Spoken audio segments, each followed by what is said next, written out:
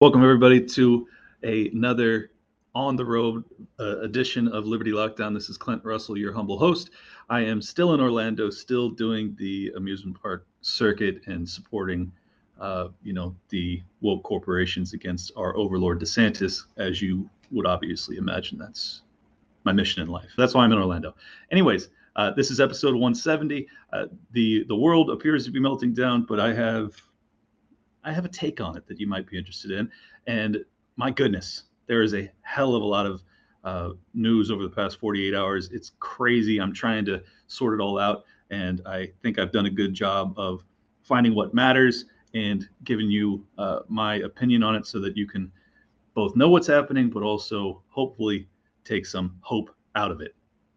Anyways, before we get started, let's thank our new sponsor for the show. That is Expat Money Summit.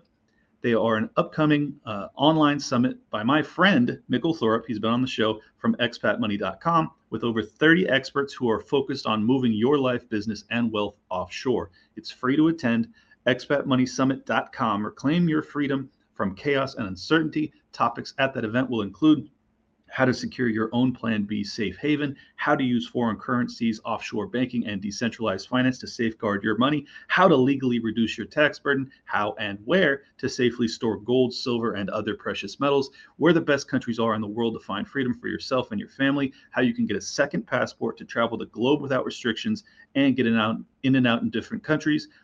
You will also learn about a libertarian island haven, private cities, communities on the ocean, and food and energy independent towns in Latin America. Register now for free at expatmoneysummit.com. This is your way to fight back against what is happening in the world. Stand up, protect yourself, and find out how to secure your new life abroad. You can register now for free. Go to expatmoneysummit.com. Link is also in the description below. Let's get into it. My goodness, we have so much to cover. So first up, we've got this brand new spokeshole for the Biden administration. Jen Psaki has stepped down and she has been replaced by her melanated superior.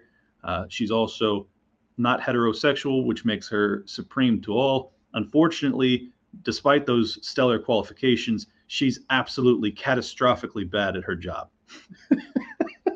Like so bad at her job. And it's great. It's really enjoyable to watch, and I think you will enjoy it. So let's get an introduction to this beautiful lady. Follow up to the disinformation board. Last week, you guys said that you needed this disinformation governance board at DHS to make sure that freedom of speech is protected across the country and that these platforms are not used for forms of disinformation. So what changed? Look, the Department of Homeland Security, they began their statement repeating that the board had been intentionally mischaracterized, which is a little bit of what you were asking me, and they were explicit about what it does and does not do. It was never about censorship, policing speech, or removing content from anywhere. As Secretary Marcos said, he has asked former DHS Secretary Michael Chernoff and former DAG Jamie Gorelick to lead a thorough review. This is the pause that I was talking about, an assessment as members of the Bipartisan Homeland Security Council Advisory Council. The board will not convene during that period, but the departments work across several administrations to address disinformation that threatens the security for our country is critical and will continue. So that work is going to continue. So if it's pausing because you think the board was mischaracterized, then the disinformation board is being shut down because of disinformation? Is that what's happening here? Look, I mean, the board was put forth for a purpose, right? To make sure that we really did address what was happening across the country when it came to disinformation. And it's okay to wait now 75 days. It's just it's going to pause. There's been a mischaracterizations from outside forces, and so now what we're going to do is we're going to pause it and we're going to do an assessment. But the work doesn't stop. We're still going to continue the work. The DHS is still going to continue the work. Okay. Americans are now spending $5,000 a year on gasoline. That's almost double what they did a year ago. Where are people supposed to go to get all that extra cash? To get the extra cash to pay for gas? Yeah. Well, I mean, one of the things that we've been very clear about is to do everything in our power to make sure that we lower costs. It is important. We see it. The president understands what the American people is going through, and that's why we're doing everything that we can. We've made multiple announcements in the past several months of what we're doing, whether it's the Strategic Petroleum Reserve, whether it's the Ethanol 15, to make sure that the American people are not feeling Putin's price hike. This is where this is coming from. 60 to 70% of the current price hike that we have seen has come from Putin's aggression against Ukraine. So the president announces on March 31st that he's got all these steps to lower gas prices, and it's still Putin's fault 7 weeks later. The article or the episode I did 2 days ago about Revolver News, it looks as if Nina Jankowicz is stepping down. She has announced her resignation from the Disinformation Board. She will no longer be the czar of misinformation in this country. I'm going to take a minor celebratory lap. That's pretty good. I'm gonna add to that it doesn't mean that it's over, unfortunately. Yes, Nina was very likely an operative, probably in the CIA. She was responsible for spreading misinformation under the guise of stopping disinformation in Europe, as well as targeting Russia. So I think that she was a fairly major cog in the wheel of disinformation abroad, and now she was going to be the presiding ruler over misinformation in America. So I think it is positive that our fury over her existence, getting her to step down, is a step in the right direction. However, if you think this is the end of their attempts at creating a disinformation board, the Ministry of Truth, if you will, you have another thing coming. I mean, as always, they circle back, as the great Jen Psaki might say. They will regroup. They will be back. We have to stay vigilant. But in the meantime, I think it's always important not to be totally black-pilled. You need to enjoy these moments when Jack Posobiec, myself and all of us flipped out because she was so catastrophically dangerous. And I think that this is a step in the right direction. So minor clap, golf clap, if you will, but stay vigilant. There, I actually wanted to give you the introduction on the bona fides for Jen Psaki's replacement, Karine Jean-Pierre. She's a very impressive lady, obviously. So she's got to have just tremendous credentials. Here we go. Let's see what she has to say about herself. I am obviously acutely aware that my presence at this podium represents a few firsts. I am a Black, gay, immigrant woman, the first of all three of those to hold this position. I would not be here today if it were not for generations of barrier-breaking people before me. So she's a Black, gay, immigrant woman. Day one, introducing herself to the world. Those are her bona fides. It's just embarrassing, but at least we're up against complete morons. So that's good. I stand on their shoulders. If it were not for generations of barrier-breaking people before me, I would not be here. But I benefit from their sacrifices. I have learned from their excellence, and I am forever grateful to them. Representation does matter. You hear us say this often in this administration, and no one understands this better than President Biden. President Biden understands representation mattering. First off, representation doesn't matter. Your qualifications should. And if you are the best at this professional lying position, then God bless. Unfortunately, you're not. You're not even close to the best. You're arguably one of the worst I've ever seen. But, you got the job. So I guess congrats. I don't know. I look forward to your imminent resignation when the world flips out because you can't even lie well. I mean, you have a script in front of you and you're still obviously not able to get one over on the American people. So I hope you stay in this position forever, because I have never seen someone that is so bad at lying. Just terrible. And Jen Psaki wasn't the best, but my God, was she better than you?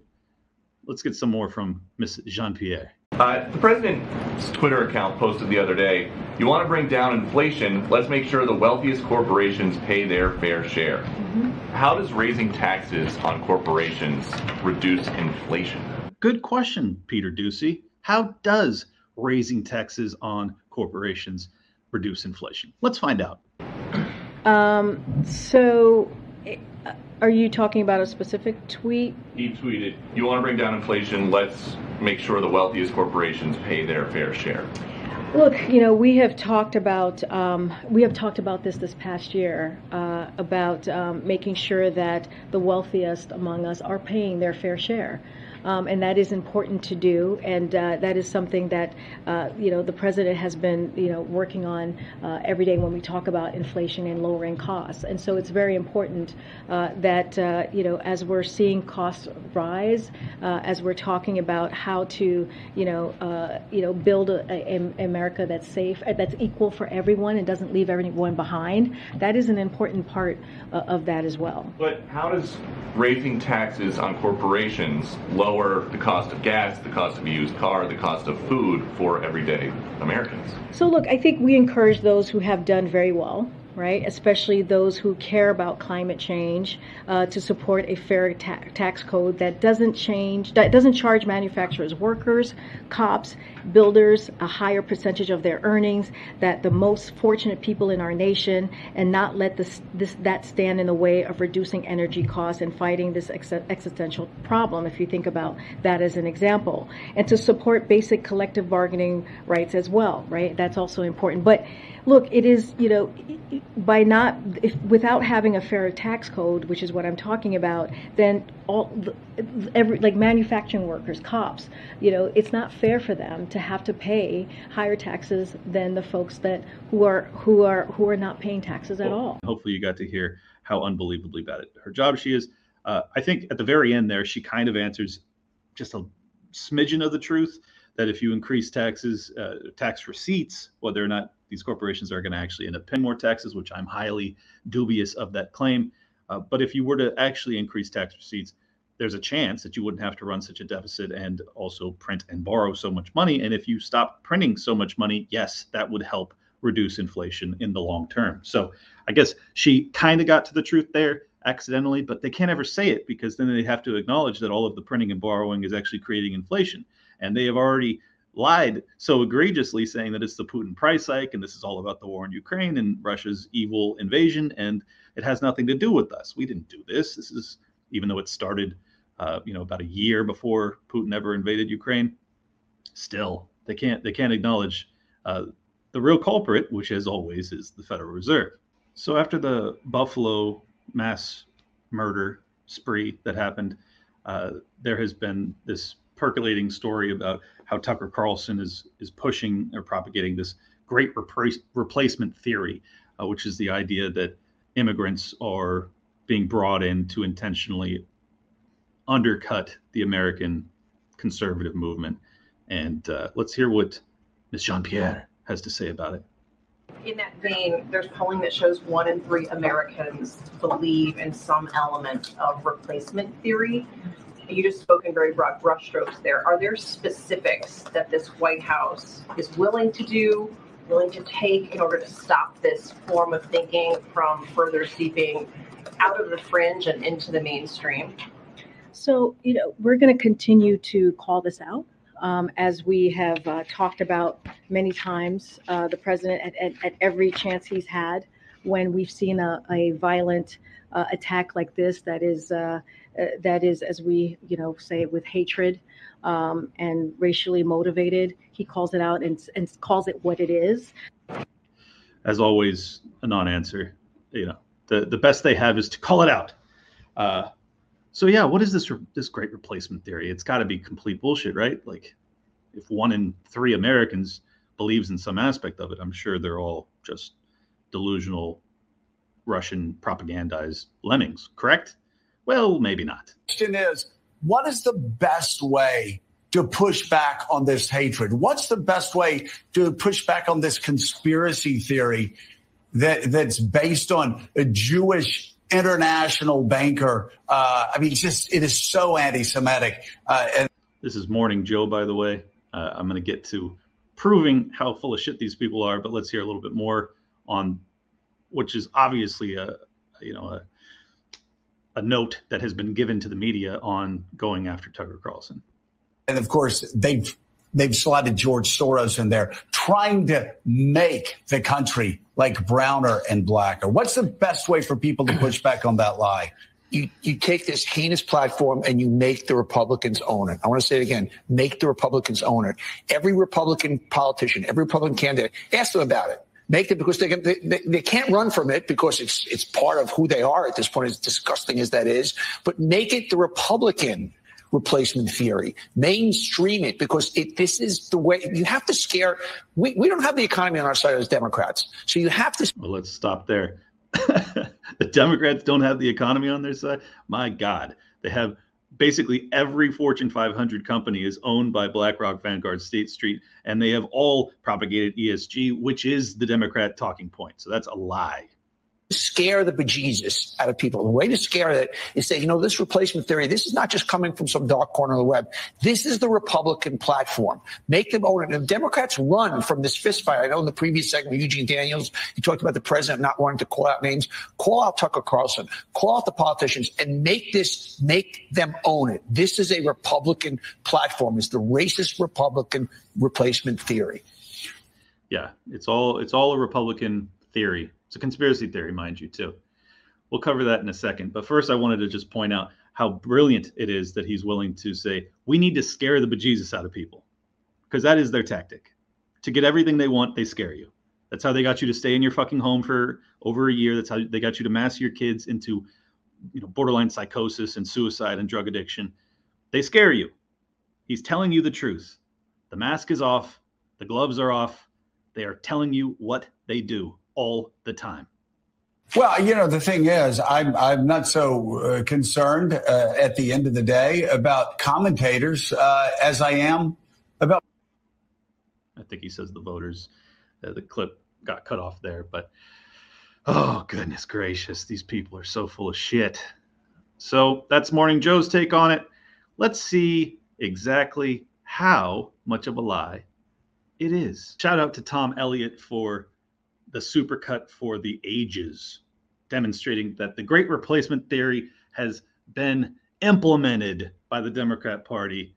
Whether you think all immigrants are good or all immigrants are bad, I'm not one of those people. I'm actually in between, where obviously just as some Americans are good and some Americans are terrible, same goes for immigrants. This is not rocket science, but let's see who actually propagated this theory.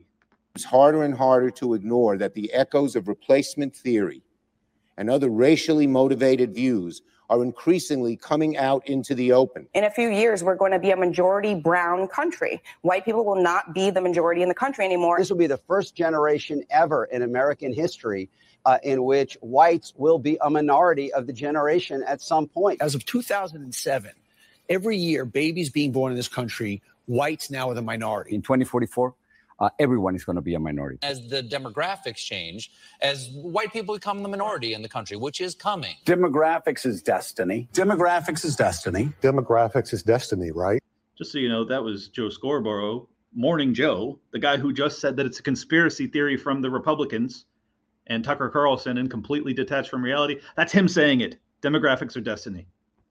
The country is changing. I've been saying it here. Other people have been saying it here for years now, even before Donald Trump. The demographics is destiny. The white population is declining for the first time in history in America, while the number of multiracial Americans have more than doubled. So we live in a country where the demographics are changing. It's becoming less white. Correct. Okay. You'll be announcing that we're calling the 38 electoral votes of Texas for the Democratic nominee for president. It's changing. It's going to become a purple state and then a blue state because of the demographics, because of the population growth. The growth in Texas has been almost entirely driven by non-white population growth, mostly by Hispanic and Latino population growth. The idea that, whites will not be the majority, I mean, it's an exciting transformation of the country. It's an exciting evolution and progress of our country. I mean, there they are they're not just acknowledging that it's reality, but they're saying it's a good thing. You know, whether or not you think it's a good thing is fine. I don't care either way, but just the fact that like they're going to lie. Anderson Cooper sitting there basically orgasming over the fact that there's going to be less white people in America, and yet we're not allowed to talk about it. Like, can we at least acknowledge that, yes, this is their intention, and yes, they think it's a good thing? Whether you do or not, we should at least be able to have that conversation. But no, it's just a conspiracy theory. In many different ways. The white population is declining. It was always on the upswing. So that speaks to the beautiful diversity of America. It speaks. I mean, it's Nancy Pelosi sitting next to the lunatic Maxine Waters, and it speaks to the beautiful diversity of America that we are having less white people in this country. Do white people factor into the diversity in America? Are they beautiful? Is it okay to ask that question? I mean, my God, I understand how the far right starts to get radicalized by this type of conversation, or this type of language. It's like, it's clear you don't like white people. And you're sitting there as a white woman celebrating the diminishment of white people in America, or the decrease of the population growth of white people. It's just like, you can't celebrate these things and then have us not go, hey, what's going on here? Right? Speaks to how that population the demographics will weigh in politically. I believe anybody who echoes a replacement is to blame, not for this particular crime, but it's for no purpose except profit and or political benefit. And it's wrong. It's just simply wrong. So there you go. It's, yeah, I mean, it's a conspiracy theory. It's not happening. It is happening, and it's a good thing. That's what you learned here. As I've said, before, I don't think that there's necessarily anything bad about having, a changing face of America. I think that the ideas, the culture, the principles of America are what I value, not so much the skin color. I think that immigrants make America a better place in large part. There is also obvious, cultural degradation that's happening, and it's coinciding with the fact that, yeah, the face of America is not going to be predominantly white in the near term. And whether or not that's correlation causation, I don't know. I'd have to do far more research to figure out if that's the case. I think there are many immigrant populations that believe strongly in the American way, which is hard work and capitalism and liberty and the ability to defend yourself. People that flee communist countries, whether it be some Chinese people, some Korean people, some Cuban people. Like, I think that those are some of the best immigrants, and none of them are white. So this is not a racist talking point. This is a principles talking point. Like, you have to see, are these people American when they come in? Like, that is to me what matters. Not are they white. I don't really care. You can have a white-looking Ukrainian that comes over here and is a total Nazi and also believes in socialism, and they're white. They're not changing the face of America, but I don't look at that as a positive, that they're just white. That doesn't do anything for me. I want people that actually believe in the principles of liberty. And I think that that's a conversation that ought to be had. And the reason they get us all sidetracked with this stuff about, how people, the skin color of people, is because they don't want us talking about that. And the truth is, the Democrats in particular very much want a mass immigration flood of people that don't value capitalism and liberty and the American way. They don't. And they are very open about it. They just said it. And yet I still have to be on pins and needles as I talk about this, because there's this, I'm a white guy. So it's like, oh, he just hates them because they're not white. Couldn't be further from the truth. I think some of the best people in this country are immigrants. And I think some of the best immigrants in this country are from, Latin America. I think that they're great. So it's not about that, man. That at the same time, though, I don't want immigrants that are coming in here and voting away my freedom. Is it okay to say that? I hope so. We'll find out if I get canceled for this one. I don't really give a fuck. I'm just going to keep telling the truth. So the primary reason that the Great Replacement theory is in the news is because of the Buffalo shooter, which killed, I don't know, 10 people or something crazy. And I saw the video. It's horrific.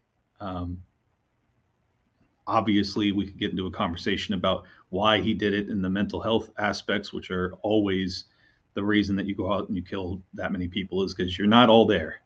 But we've had that debate 1,000 times. I'd really rather not go there. But we have one more clip from Peter Doocy asking Karine Jean-Pierre why Biden is going to visit Buffalo when he didn't go to Minneapolis or Waukesha after the SUV rampage, which obviously it was an SUV. It wasn't a human being, and he wasn't radicalized by, black supremacy, which he was. So let's see what she has to say here. And then just one on the trip tomorrow. How come the president is visiting Buffalo after a senseless tragedy there, but he couldn't visit Waukesha after 6 were killed and 61 injured in an attack on a Christmas parade there? I mean, he's visited many communities. Buffalo, he's able to go tomorrow to Buffalo before the trip. That is something. It'd be nice if they could just be honest that, well, one of those mass murders suits our narrative and the other doesn't. I mean, that's the honest answer. That was important for him to do, but he has visited many other communities. Buffalo's not the first community, sadly, that he has to go up to because of a violent attack. So that's not the first one. So he's been to many others. So yeah, he's been to others. So why didn't he go to Waukesha, and why is he going to Buffalo? Because he's been to others. He's been to others, but this one just seemed, it was an AR and it was a white guy and he was radicalized and he talked about Great Replacement theory. And he also suits every aspect of our checkbox of needs right now. So that's why we're going up there to talk about it. A fucking duh. That's why. That's why they're talking about him. And that's why Joe Biden's going there, is because it suits their narrative. They want to talk more about the dangerous right-wing radicals, and they want to talk more about banning AR-15s, and they want to talk about more censorship on the internet to prevent the radicalization of young white men. I mean, that's what this is for. That's why they push this one, and that's why they ignore the other. And they've been doing it as long as I've been paying attention. And finally, some people are starting to notice it. But the truth is, we need people that aren't just up there like Doocy, pointing out the hypocrisy. You need to point out why. We know why. Do we have to play the game of, so why did he go to Buffalo and not Waukesha? Why don't we just say he didn't go to, put it in the question. It appears to many that it looks as if you aren't going to Waukesha because you don't want to talk about the fact that there is radical hatred that's being propagated by your narrative. Right? That's what it looks like to most people, is that when you constantly talk about the evilness of white people, and then you have a black guy who goes out and he runs over a bunch of kids talking about how evil white people are, that might be connected. And maybe that's not a good thing. Maybe we should stop dividing each other based off of race. Have you considered that? No? Okay. Well, you woke progressives. But if you want to talk about why that kid went up to Buffalo, New York and did what he did, let's at least be honest about what he's saying. I don't know if this, manifesto is legit. Who knows if he even wrote it? Who knows the truth of any of this? But Tom Elliott put together a really good thread as to what he said were his reasons. So instead of, using little snippets here and there to paint your narrative, let's see what else he had to say. Buffalo Killer says he specifically chose New York because their gun control laws meant legally armed civilians would be limited to 10-round magazines. In other words, he wanted a disarmed group of victims. Could we talk about that? The fact that perhaps your desire to disarm us is actually making us less safe? It's obviously true, but we can't talk about that. Buffalo Killer also says that he's a fascist, a racist, and a proud anti-Semite. So, your racist narrative gets checked off, but he talks about how he's also a fascist, which I consider you guys to be. So maybe that doesn't fit your narrative. He also says that he wants no part of political conservatism and is open to being called socialist. Well then, oops. So whether or not he was inspired by Tucker Carlson when it came to one particular talking point when it comes to the Great Replacement Theory, in fact, he finds conservatism to be lacking or wanting. You know, it's like, so yeah, it's just constantly trying to shove people into boxes to fit your narrative. Buffalo Killer says his views evolve from communist ideology and says he now, quote, falls in the mild, moderate, authoritarian left category, and I would prefer to be called a populist, end quote. Well, see, that offends me because he's referring to himself as a populist, and I think I'm a populist. So, but he also considers himself a mild, moderate, authoritarian left, which I find fascinating because he just killed 10 people. So, yeah, he is certainly authoritarian left. I don't know about a mild, moderate. And like the New Zealand killer, the Buffalo Killer aligns himself with eco-fascism. So he's a green warrior, which when you guys talk about the fact the world's going to end in 10 years because of global warming, perhaps you've added to his radicalization. Should you be taken off the air like Tucker Carlson should be? Well, of course not. You're telling the truth, and he's just a liar. He says, quote, who knows, maybe it's the 2 shots of COVID V juice going through my bloodstream that's really making me do this, end quote. Well, that's concerning that he would even joke about that. I don't know if it's a joke or if he was being serious. He says, quote, before I begin, I will say that I was not born racist nor grew up to be racist. I simply became racist after I learned the truth. I started browsing 4chan in May 2020 after extreme boredom. Remember, this was during the outbreak of COVID, end quote. So I could use that talking point to say, well, if it weren't for the lockdowns, this kid would have never been in his house reading all this crazy shit to make him go nuts. I could use it for my narrative. You could use it for your narrative, that he was not born racist, but 4chan did it to him because he found all these Pepe memes and then he decided that black people were the problem with the world. Now he has to go kill them all. That's your narrative. I think they're all wrong because he's just a deranged kid. Buffalo Killer, he says he is a lone wolf. He also hates libertarians, falsely claims it's, quote, largely pioneered by Jews, end quote. Well, I don't know if he's actually wrong there. I think that, you know, many of the people that inspired libertarian ideology are Jewish, and I don't think that there's anything wrong with that. In fact, I don't care at all because I like their ideas, like, you know, an old school progressive. The Buffalo Killer again emphasizes New York's gun laws in explaining how he chose his location. Also note his choice of gun was meant to elicit a media freakout. So he specifically chose that gun because he wanted them to go after this story. So they are now actually selecting the weaponry for mass murderers because these kids are onto the game. They know that, like, if I use an AR, I'm going to be in the news. This is not good. Buffalo Killer addresses a section of his manifesto to attacking conservatives, ending with "Conservatism is dead, thank God," end quote. Does he sound like a huge, you know, MAGA kid? Does he sound like a huge Tucker supporter? No, not so much. Echoing again his idol, the New Zealand mass murderer, the Buffalo Killer writes of support for green nationalism. Sounds like a Nazi. The Buffalo Killer on anti-white capitalists. He says, no profits for anti-whites. For too long, those who have profited from the importation of cheap labor have gone unpunished, blah, blah, blah. I'm not going to read all this because it's too much. And ultimately, like, I do care about, you know, the reasoning for these types of terrible behaviors, but I also don't think that, like, you always learn much from listening to the deranged ramblings of people. This kid didn't sound so much deranged, but certainly radicalized, and not radicalized by Tucker Carlson, certainly not Tucker Carlson alone. He also says he's anti-free markets, pro-fair trade, eco-activist, and race-obsessed. So he's anti-free markets. Sounds like your standard Republican. Examples of the Buffalo Killer plagiarizing the New Zealand Killer. So he took snippets, if you remember. The New Zealand Killer went into I think it was a mosque, and did the exact same thing. Had a camera on his head, like a GoPro style, He just went in there and wiped out a ton of people, and it was horrific. So this is a copycat of that. Tom's takeaway: this 180-page manifesto was profoundly depressing to read. By his own accounts, the killer was a loner with no meaningful social connections.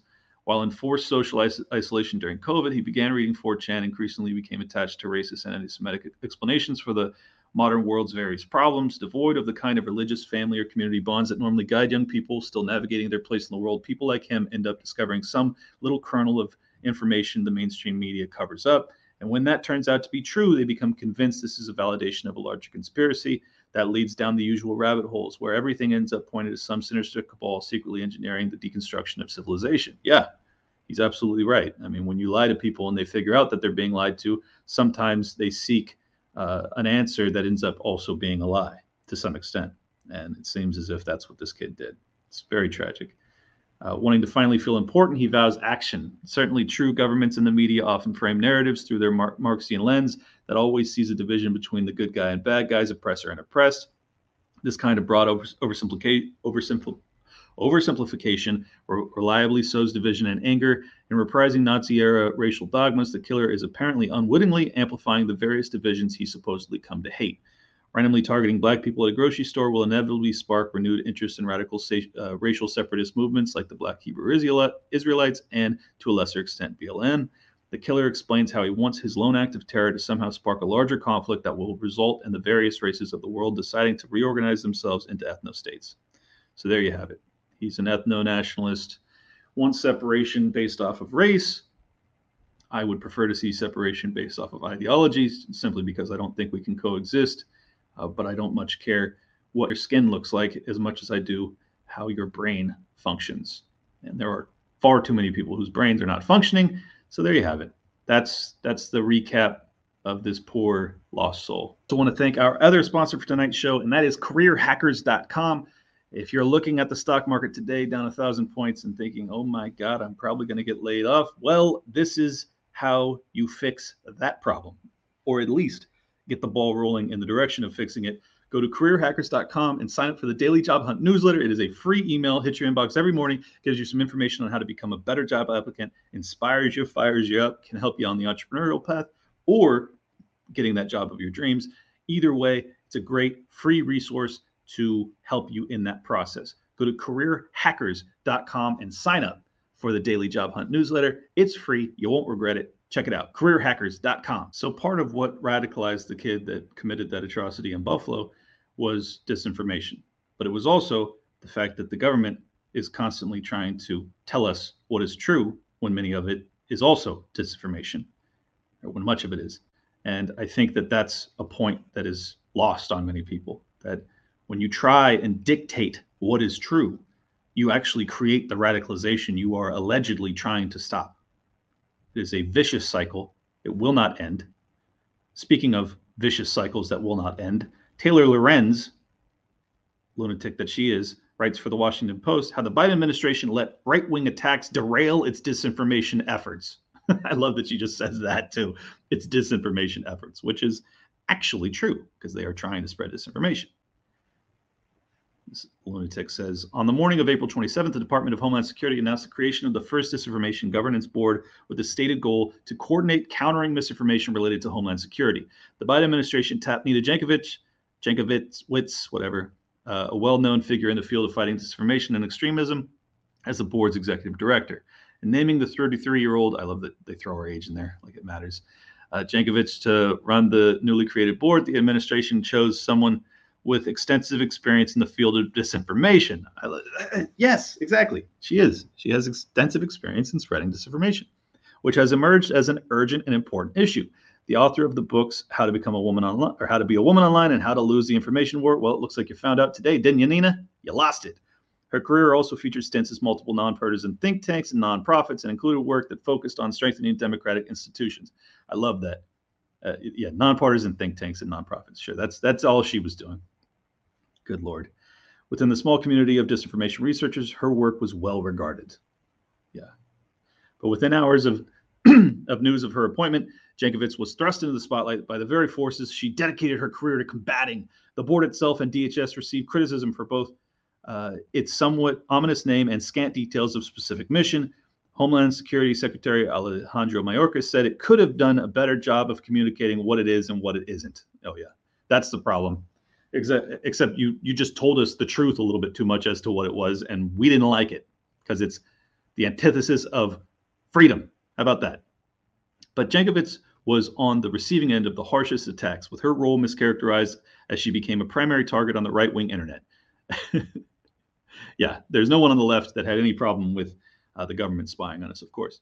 She has been subject to an unrelenting barrage of harassment and abuse, while unchecked misrepresentation of her work continues to go viral. Now, just 3 weeks after its announcement, the Disinformation Governance Board is being paused, according to multiple employees at DHS, capping a back-and-forth week of decisions that changed during the course of reporting on the story. On Monday, DHS decided to shut down the board, according to multiple people with knowledge of the situation. By Tuesday morning, Jankowicz had drafted a resignation letter in response to the board's dissolution. By Tuesday night, she was pulled into an urgent call with DHS officials who gave her the choice to stay on, even as the department's work was put on hold because of the backlash it faced, according to multiple people with knowledge of the call. Working group within DHS focused on dis, and malinformation have been suspended. The board could still be shut down pending a review from the Homeland Security Advisory Council.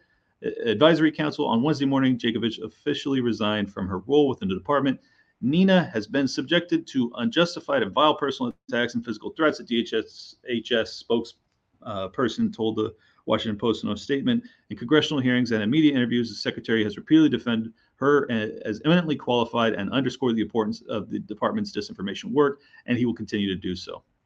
Jankowicz has not spoken publicly about her position since the day it was announced. Yeah, she just tweeted nonsense.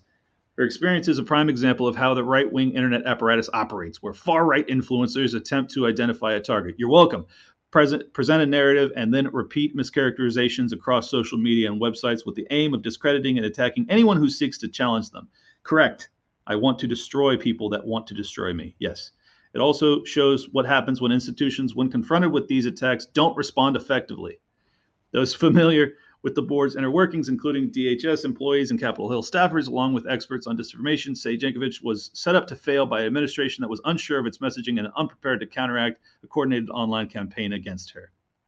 It's beautiful because it's exactly what her job was going to be, was to start coordinated online campaigns against us. Gotta love it. Now she goes into the history of the rollout and why that was all the reason they failed. It's all bullshit. Let's see what her conclusion is, since she's so ridiculous.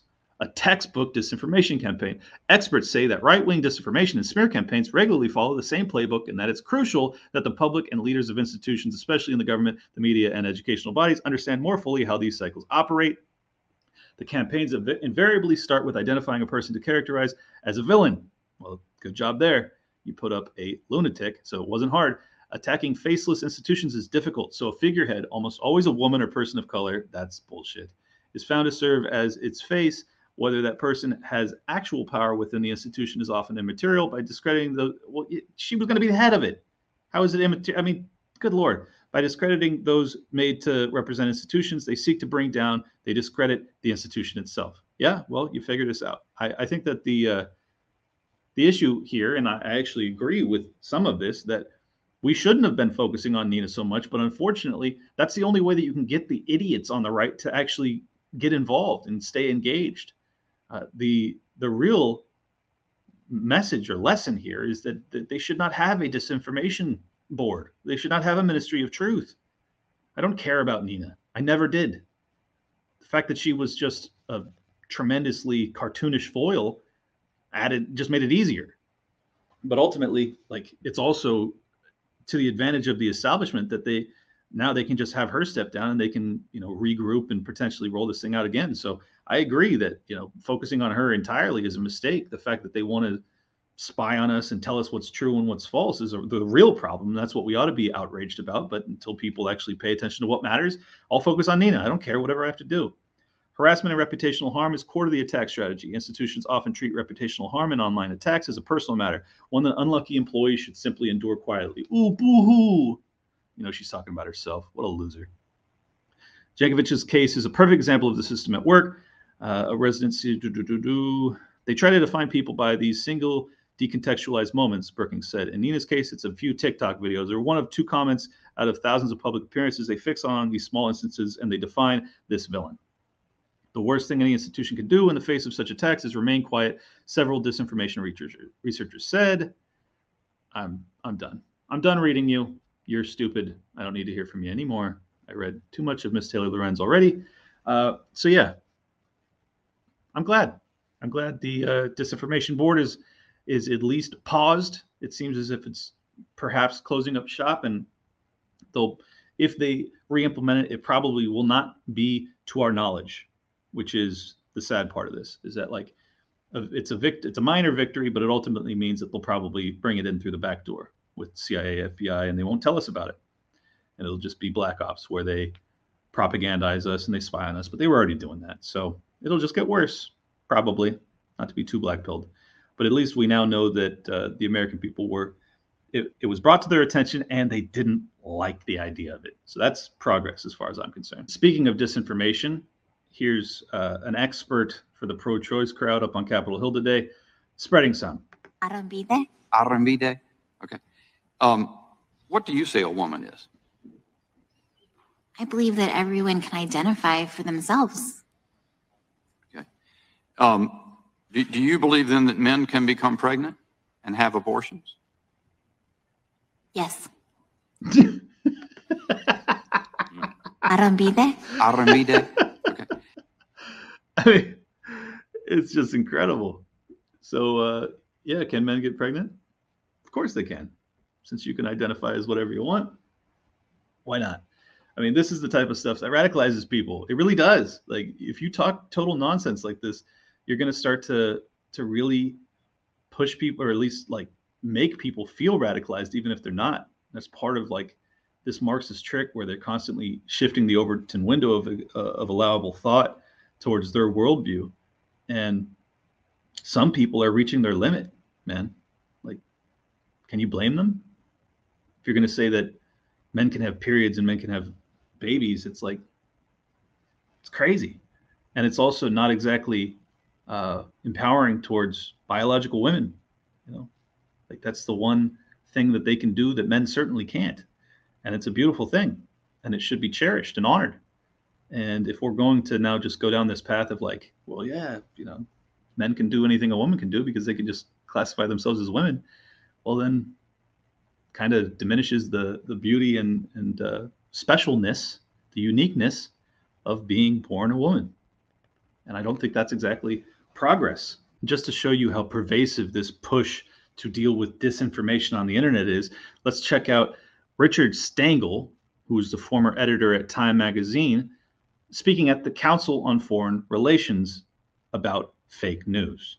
So you'll be the last question, but I just want to weigh in on that for 1 second. So there's another word for master narratives. It's called history. Basically, every country creates their own narrative story. And you know, my old job at the State Department was what people used to joke as the chief propagandist job. We haven't talked about propaganda. I love that. He just acknowledges, like, yeah, he was the chief propagandist. Cool. Very cool. Propaganda, I'm not against propaganda. Yo, there we go. So they want to stop disinformation, but they're also not against propaganda. What is propaganda but a lie? It's disinformation. So they are okay with it, but they don't want us able to do it, I guess. In other words, they don't want us to be able to counter their disinformation with information, whether it be true or false. I mean, the whole game is so transparent. Country does it, and they have to do it to their own population. And I don't necessarily think it's that awful. And this idea of it, I mean, that's just an amazingly brazen admission that every country does it. They have to do it. And I don't necessarily think it's that bad. Wow. Of a news cartel. I mean, I was editor of Time in 2012 during that election, and I remember, you know, you're competing against cartels and everybody. I remember being on a panel with the then editor of the New York Times, who said it's really hard to break through these days. This is the editor of the New York Times saying it's hard to break through. I wanted to jump off the platform. Like, what's it like for the rest of everybody? So I mean, there are cartels, but cartels don't have hegemony like they used to. Look at that. Look at that truth. They are struggling to propagandize us as efficiently as they once did. And they are lamenting that fact publicly. Amazing. That's an amazing admission. And it is powerful. That means that we are actually making a difference. They can no longer control the narrative. Wow. The gentleman right there. Last question. In terms of understanding what happened in the world, because what is happening in America is what the United States flipped on the global south and in the third world, which we live with for many, many years in terms of a master narrative that was and still is propaganda. So essentially this guy's question is, hey, why is propaganda a good thing? Because the American propaganda has controlled the political sphere of Latin America for years and years, and we've suffered because of it. Great question. Let's see how this guy handles the answer. You know what? I hate last questions. Don't you? I usually just want to end something before the last question. But at any rate, I want to thank this fantastic panel here today. Look at that. He just doesn't answer. He literally stands up, says, I want to thank the panel, does not answer a very legitimate question. Why is propaganda good? We have suffered because of it. Why is it good? I hate last questions. You just want to end things. Fuck these people. I mean, amazing. Just to show you that I'm not lying. And I do want to say, I actually think, the talk about optimism, the optimism is all of you there figuring out how to teach your students about this and using some of the techniques and some of the sources that we've talked about. He never answers the question. And he just talks about how I hope that the teachers out there go and use our techniques to propagandize your students. Just evil, man. Just absolutely evil. And transparently so. Really remarkable stuff there. And speaking of the tyrannical left, we have Kathy Hochul, the Democrat governor of New York, who goes to Buffalo to stand on the barely cold bodies. And let's see what she has to say. This purported manifesto. Well, this manifesto tells everything to us, and that is what's so bone-chilling about it, is that there is the ability for people to write and subscribe to such philosophies filled with hate, the white supremacist acts of terrorism that are being fomented on social media, and to know that what this one individual did has been shared with the rest of the world, as well as the live streaming of this military-style execution that occurred in the streets of my hometown. And that is what is so fundamentally disturbing about this, that this is not just a long time ago, members of the KKK would sit in a hall and plot what they're going to do in their community. This spreads like a virus. And that's why I'm calling on the CEOs of all the social media platforms to examine their policies and to be able to look me in the eye and tell me that everything is being done that they can to make sure that this information is not spread. They have to be able to identify when information like this, the second it hits the platform, it needs to be taken down, because this is spreading like wildfire. These theories that results in the radicalization of a young person sitting in their house is deeply scary, and it's something that has to be dealt with. Well, There you go again. The left just showing exactly what the game is. They cannot take our rights to speak, so they will rely on businesses to do it. Fascism. Couldn't be more obvious what they are doing, and yet we're the conspiracy theorists for calling it out. have called it a, quote, feeding frenzy on social media for white supremacy. We also know that this is based on something that's truly disgusting. It's called replacement theory. The idea is that non-white people living in America are trying to replace white people. And it's being pushed by some prominent right-wing voices. And it's been done so for years. What can be done to stop that? They need to be called out. And leaders, elected officials from both parties need to be stand up at this moment and call it out and to shame it and to make sure that these people crawl back into their holes and stay there. Well, there you have it. There you have it. They're telling you the truth. They're showing you what the game is. And I don't know. I don't know how it could be any more obvious. And for the record, I don't think anybody in the Great Replacement theory, the people that, buy that story, believe that it's the people from other countries that are coming here wanting to replace white people. I think that they believe that it's the politicians in America that want that to happen. I mean, right? Isn't that kind of obvious? Oh, God. Good Lord. So, yeah, Kathy Hochul is a tyrant. New York, you have to do better. I don't know how you guys continue to elect these people, but my God, they're just horrifically un-American politicians.